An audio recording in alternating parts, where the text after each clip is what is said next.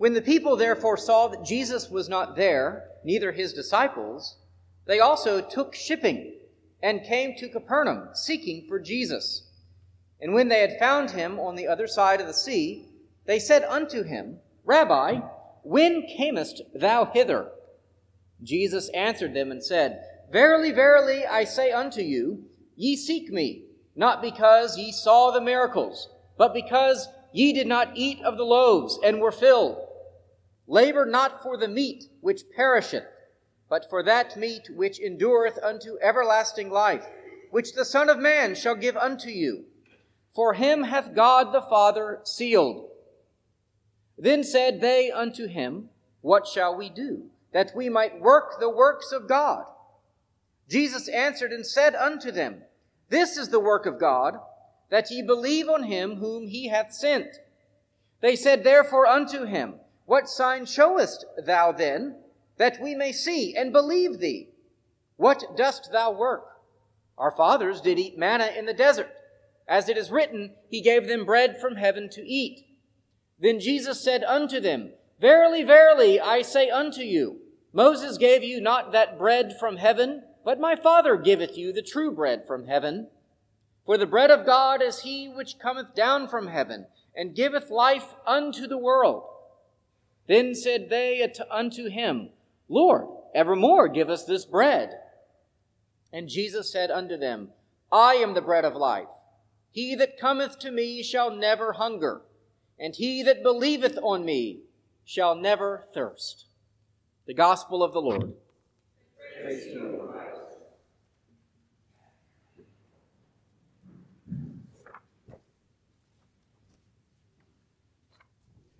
Grace and peace to you from God our Father and from our Lord and Savior Jesus Christ. Amen. How much would have to be taken away from you before you would stop following Christ? John 6 is a fascinating study of the psychology of commitment.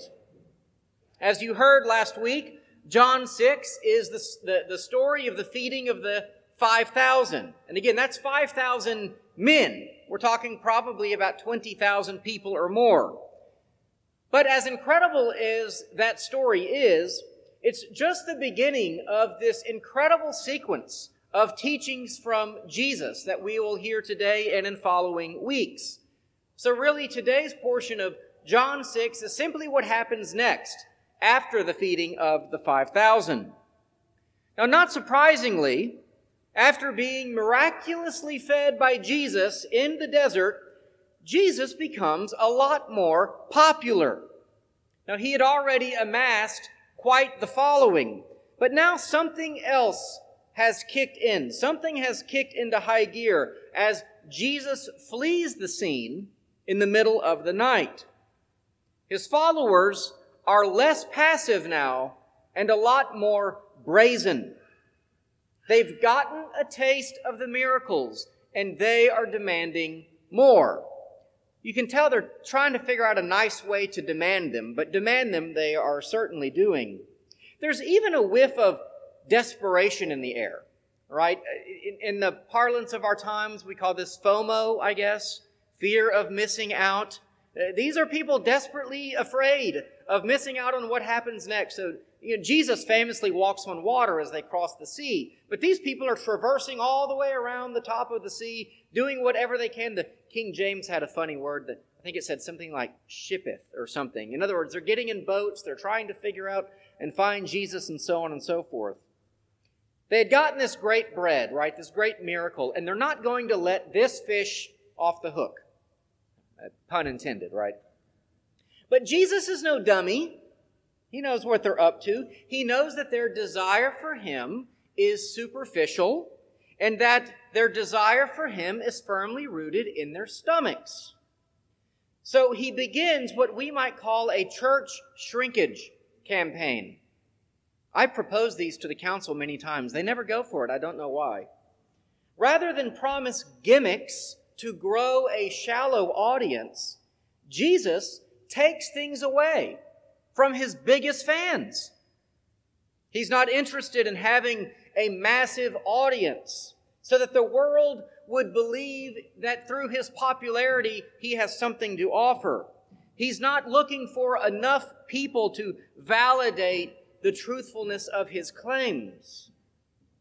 No, he reframes what they all had just witnessed to point it to the truer and larger picture of who he is and what he has come to earth to accomplish. So the confrontation, and that really is what this is. It's a confrontation. They're trying to be coy. They're just waiting for their moment to get mad at Jesus. But they begin by the crowd asking Jesus, "When did you go to the other side?" Like, we fell asleep and we woke up when we were gone. Well, what difference does it make? Who cares? They're trying to figure out a way to engage Jesus. When he went there is not the point. Why he left them is what they really want to know. It's clear then that they are already entitled. They feel entitled to the person of Jesus. They believe they already have a claim onto him. It's as if they've sort of sunk their talons into Jesus and they're not going to let him go. They're saying, "Who are you to leave us? Why didn't you leave us and let us know where you were going? How dare you sneak off when we weren't paying attention?" And so often, to be honest, that is how we treat Jesus as well. Jesus, because he is so kind and gracious and sacrificial towards us, we think we own him. In the culture at large, we think we know a little bit about Jesus. We know some of the stories. We're even pretty sure that we like him. And we can come easily to believe that we are entitled to his grace and mercy. We're pretty certain, that he died for us. Didn't he die for everyone? And we're part of everyone. So Jesus must have died for us too. So we're good, right? We come to believe that we can demand his grace, even that we are owed it. And that kind of superficial thinking, it really gets us into trouble where this rubber really meets the road. Let me give a kind of an example of what this might look like. How do we demand grace? Well, if something bad happens in our life, right, or even if we die, right, and we don't end up at the pearly gates like we believe we are entitled to, or we believe that we will, we'll say to Jesus, "Hey, when did you go to the other side?" In other words, "Hey, you didn't do what I thought you were going to do for me. I thought I owned you. I thought you owed me, right? When did you get off leaving me in the lurch?" You see, grace is free, but it's not cheap. That's a famous Bonhoeffer quote, right? It cannot be demanded. If we demand grace from God, if we demand it, then it's not grace, because grace is a free gift. It can only be given freely. It can't be demanded. You can't make God give it to you, right? And yet that's what's happening in John 6. They were fed the bread, and now they're demanding it. They're demanding the grace. And they're saying, "Who are you not to give me grace?" And so Jesus has to respond by cutting to the heart of the problem. See, we are in no position to demand that Jesus stay with us, right? That he save us, that he free us, that he heal us. We don't get to make those demands on God. If we could, it wouldn't be grace. God would just be our cosmic errand boy. And so the response to every kind of grace in our lives, it ought not to be like those ungrateful crowds in John 6. And when I say grace, I'm not just talking about the forgiveness of sins, but all of the graces in our lives. Our wealth, our food, our good weather, our families, our homes, our nice vacations. All of those things, we shouldn't respond to Jesus with more, I want more, and how dare you not give it to me when I demand it. Rather, we say, "Thank you. How may I follow you better? How might I correctly respond to your grace?" And I think Jesus agrees with me Because instead of answering their pithy little question about when he went to the other side of the sea, he calls out the faulty presupposition in the question. He says, in essence, when did I leave? No. How about, why did you not want me to leave? The problem here isn't me. It's not what I did. It's what you want. You want bread. You sought to make me a king so that I would provide you this bread always. But let me strip you of that expectation right now. Truly, truly, I say to you, you are seeking me, not because you saw signs, but because you ate your fill of the loaves.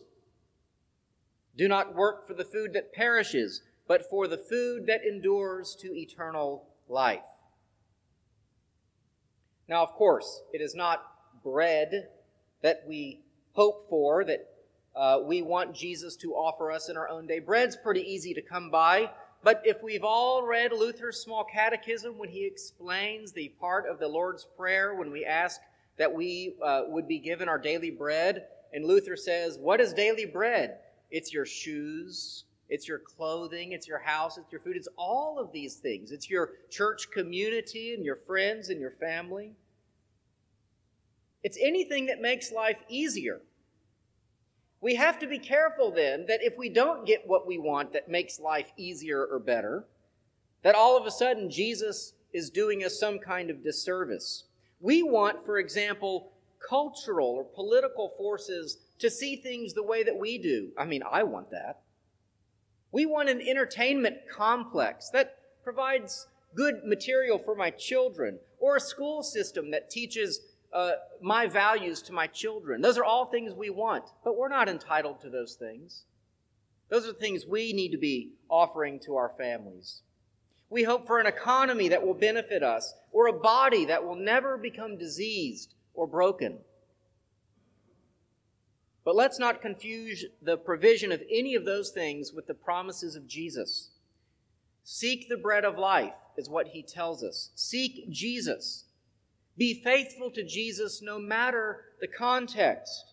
Even in the midst of moral evil or violence or hunger, seek Jesus. Make Jesus the Lord of your life and the Lord of your household. But maybe more than anything else, guard your heart against the evil forces that would drive you away from Jesus. Difficulty or envy or hardship. Whatever the lack of bread may be, don't blame Jesus or blame God. And don't demand signs either. That's the next part of this conversation. Then what sign do you do that we may see and believe you? This is coming from people who were just fed with 5 loaves and 2 fish, right? And they're saying, well, maybe there's another sign that you could do that we would really believe this time, right? If the feeding of the 5,000 isn't enough, then nothing will ever be enough. How sad is it that we are a show-me people? I never knew what Missouri, the show-me state meant. I guess they're saying talk is cheap, right? You got to show me. That's not how we ought to be with God. Indeed, this would be a pretty good text if one wanted to answer the charismatic movement, which insists on healings or tongues as being of the Spirit. There are many people who put Christians under a burden of saying, if you can't speak in tongues, you don't have the Holy Spirit. We say, when you're baptized, you receive the Holy Spirit.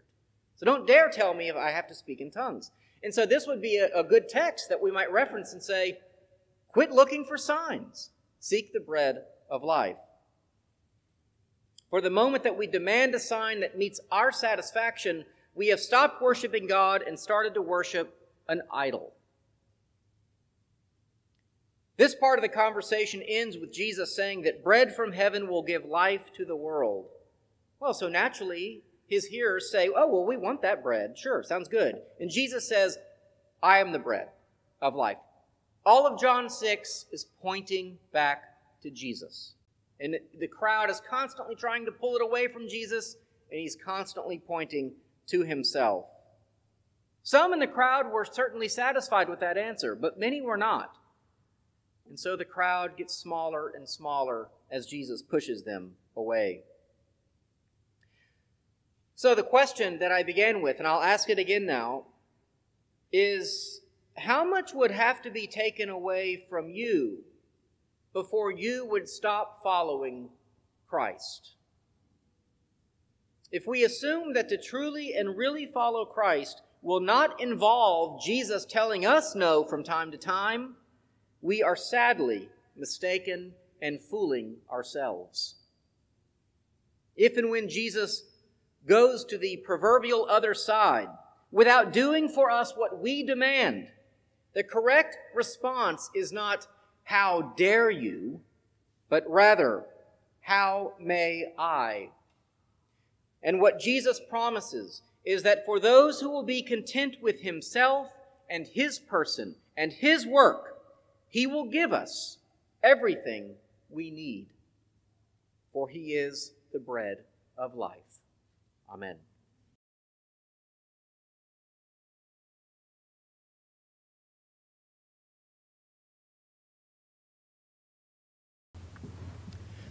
Grace and peace to you from God our Father and our Lord and Savior, Jesus Christ. Amen. Amen. During a recent podcast interview, a guest instructed me about a concept called immortality projects. Clay Jones is the author of a book called Immortal, and it's a book about death and how we fear it and what drives us away from thinking about it, and the difference that the Christian message makes in the face of death. These immortality projects, sometimes they're entirely normal and we even engage in them, and sometimes they are extreme attempts to either deny death or keep it at bay for as long as possible. We should not be surprised at these projects. Perhaps you have noticed that we do not live in a world where adults can maturely deal with death anymore. I don't mean that we're supposed to all be stoic about it and never grieve those who die, but we are definitely doing everything we can to pretend it doesn't exist. And for the truly sad and desperate, immortality projects, like living in a simulated world, or cryogenically freezing yourself with the hopes that medical technology can revive you one day. These are really seen by some people as real hopes of eternal life. It seems that, rather than trusting in the old-fashioned ways of, God existing, that he sent his son to die for the world, that those who trust in Jesus Christ can have eternal life, which he clearly promises in our gospel lesson this morning, no, rather they would try to risk uploading their conscience in some way to a server, probably controlled by Facebook or Amazon, trusting that they will not pull the plug on you once they have spent all of your life savings. For the record, I don't believe that you can pull yourself out of here, all right, your conscience, your essence, your being, your nature, and put it onto some kind of computer server. But even if they could, and they'll probably start to promise that in about 5 or 10 years, so get your checkbooks ready, don't do it, all right? Just die and go to heaven already, okay?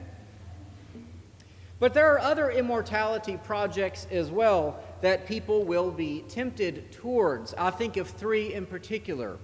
One is to be immortalized, as we say, on the silver screen. Right? That's one of the draws to be an actor or an actress, isn't it? That you'll live on forever. I remember years ago I visited with an older gentleman in a nursing home. He wasn't a member of our church. He was just someone that appreciated visits, and I got to know him a little bit. And it wasn't long after we visited that he told me that in the 1950s he had been in a movie. It was one of those terrible 1950s alien space invader movies, and he played a guy who was eating in a cafe or a diner, and the aliens came and he tried to run away in his car or something. Well, sure enough, back when Netflix mailed DVDs, I guess they still do that. Anyway, they had that movie, and I ordered it and I watched it, and sure enough, there he was right there just as he said, he had been immortalized. He lives on forever in that movie, terrible as it was. A second immortality project is to write a book. A lot of people think if you write a book, you'll sort of live on forever. Maybe no one will read it. That's about how many people read most books, about 5 people probably on average. But hey, your name will forever be listed in the Library of Congress, so long as that survives. And then there's having children. Now, this is probably the best of all the immortality projects. We must recognize, though, why we choose to have children, what we hope to accomplish in having them. Do we want to have children to increase our joy, to sacrificially love them, to help them and encourage them to grow into their unique gifts and abilities in their service to the world? Or do we want to have children who are our mini-me's, who will do everything that we did and for all the same reasons? Now, some people certainly think of their children that way, right? And there is some line as a parent, some invisible line, I'm not sure where it is, but on one side of the line is the healthy, normal indoctrination of our children. Right? You will believe the things that I believe in the faith, right? That's why we bring our children to church, right? We want them to believe the important things and see the world we do. And then on the other side of that line, the unhealthy one, is where we ignore the unique value of our children and they just become our narcissistic projects. And maybe that is why David is so spectacularly sad at the death of his son Absalom. Maybe David hoped that Absalom would be his immortality project, that the kingdom promised to David would continue on through his son Absalom. Now, our reading today from 2 Samuel, we have already skipped over a tremendous amount of information in 2 Samuel to get to this point. If you're not familiar with this story, it would have read sort of out of thin air. But here's what we need to know about Absalom and his death. David was not just mourning a regular old death of a child, which is certainly tragic enough. That's not what's going on in this story.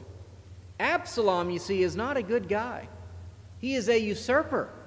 He invaded, essentially, Jerusalem. He forced David out of Jerusalem to go into hiding.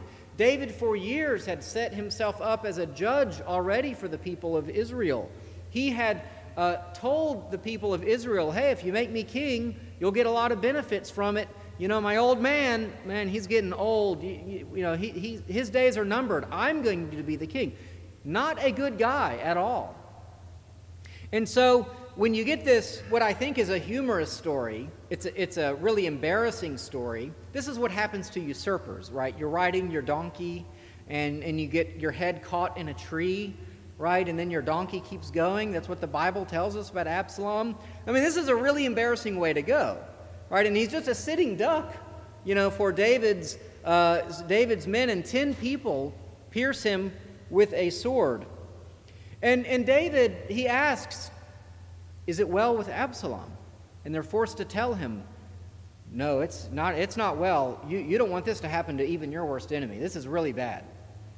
And what does David do? He would have had every right to rejoice. He would have had every right to say, I can now go back to my throne. I can go back safely to Jerusalem. I can go back to being a king. But that's not what happens. He says, he wails, oh, my son Absalom, my son Absalom, would I had died instead of you, oh Absalom, my son, my son. See, something very deep inside of David died at that moment. And I think it was all of the hopes and the dreams that David had poured into his son for all of those years, the visions of his son Absalom being the continuation of his monarchy. He would be the virtuous and wise ruler of Israel, just as God promised he would provide. But all of those hopes died with Absalom. Hopes that David kept alive even while Absalom was trying to kill him. But so long as Absalom was alive, you see, and this is how we are, right? Even when it's a dead-end situation, something we know we should give up on, we'll often hope, oh, the best can still come of this. As long as Absalom was alive, there was some hope for repentance, some hope for reconciliation. But now that Absalom was dead, there was no going back. Part of David's own immortality died that day, part of himself. Now Solomon, we know, another of David's sons, did end up following David on his throne, and we know that Solomon was renowned for his wisdom. He wrote several books of the Bible and much of the Proverbs. But Solomon's conflicting loyalties, it eventually, remember, he had over 700 wives and concubines. That tends to distract a person. And that eventually led to a divided kingdom, a weak nation, and the exile of the Hebrew people after they were unable to defend themselves against the invading Assyrians and Babylonians. But you see, David did not know how God would redeem his people and carry on his lineage. He did not know that his own immortality project would continue through his great-great-great-great-great-great-great-great-great-grandson, Joseph, Jesus' adoptive father. Yes, the real and true work of salvation for Israel would go through Jesus, and not in the way that even the people at the time of Jesus thought. Which brings us to John 6. Now, somewhat buried in the John 6, there's the story of the feeding of the 5,000, which I mentioned is about probably 25,000 people, because 5,000 is only men. Well, you have the feeding of the 5,000, and then you have Jesus walking on water. Okay, those are stories we know well. Well, buried in between those two stories is this line. They sought to make Jesus king by force. Well, that probably explains why Jesus hightailed it out of there in the middle of the night.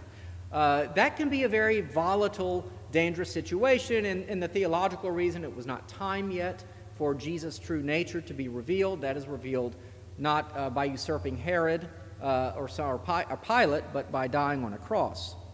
But anyway, this is a very volatile situation, and the crowds were anxious for a David-like messianic king. They wanted him to walk through that door, and they thought that they had found him when Jesus multiplied the loaves and provided for the people.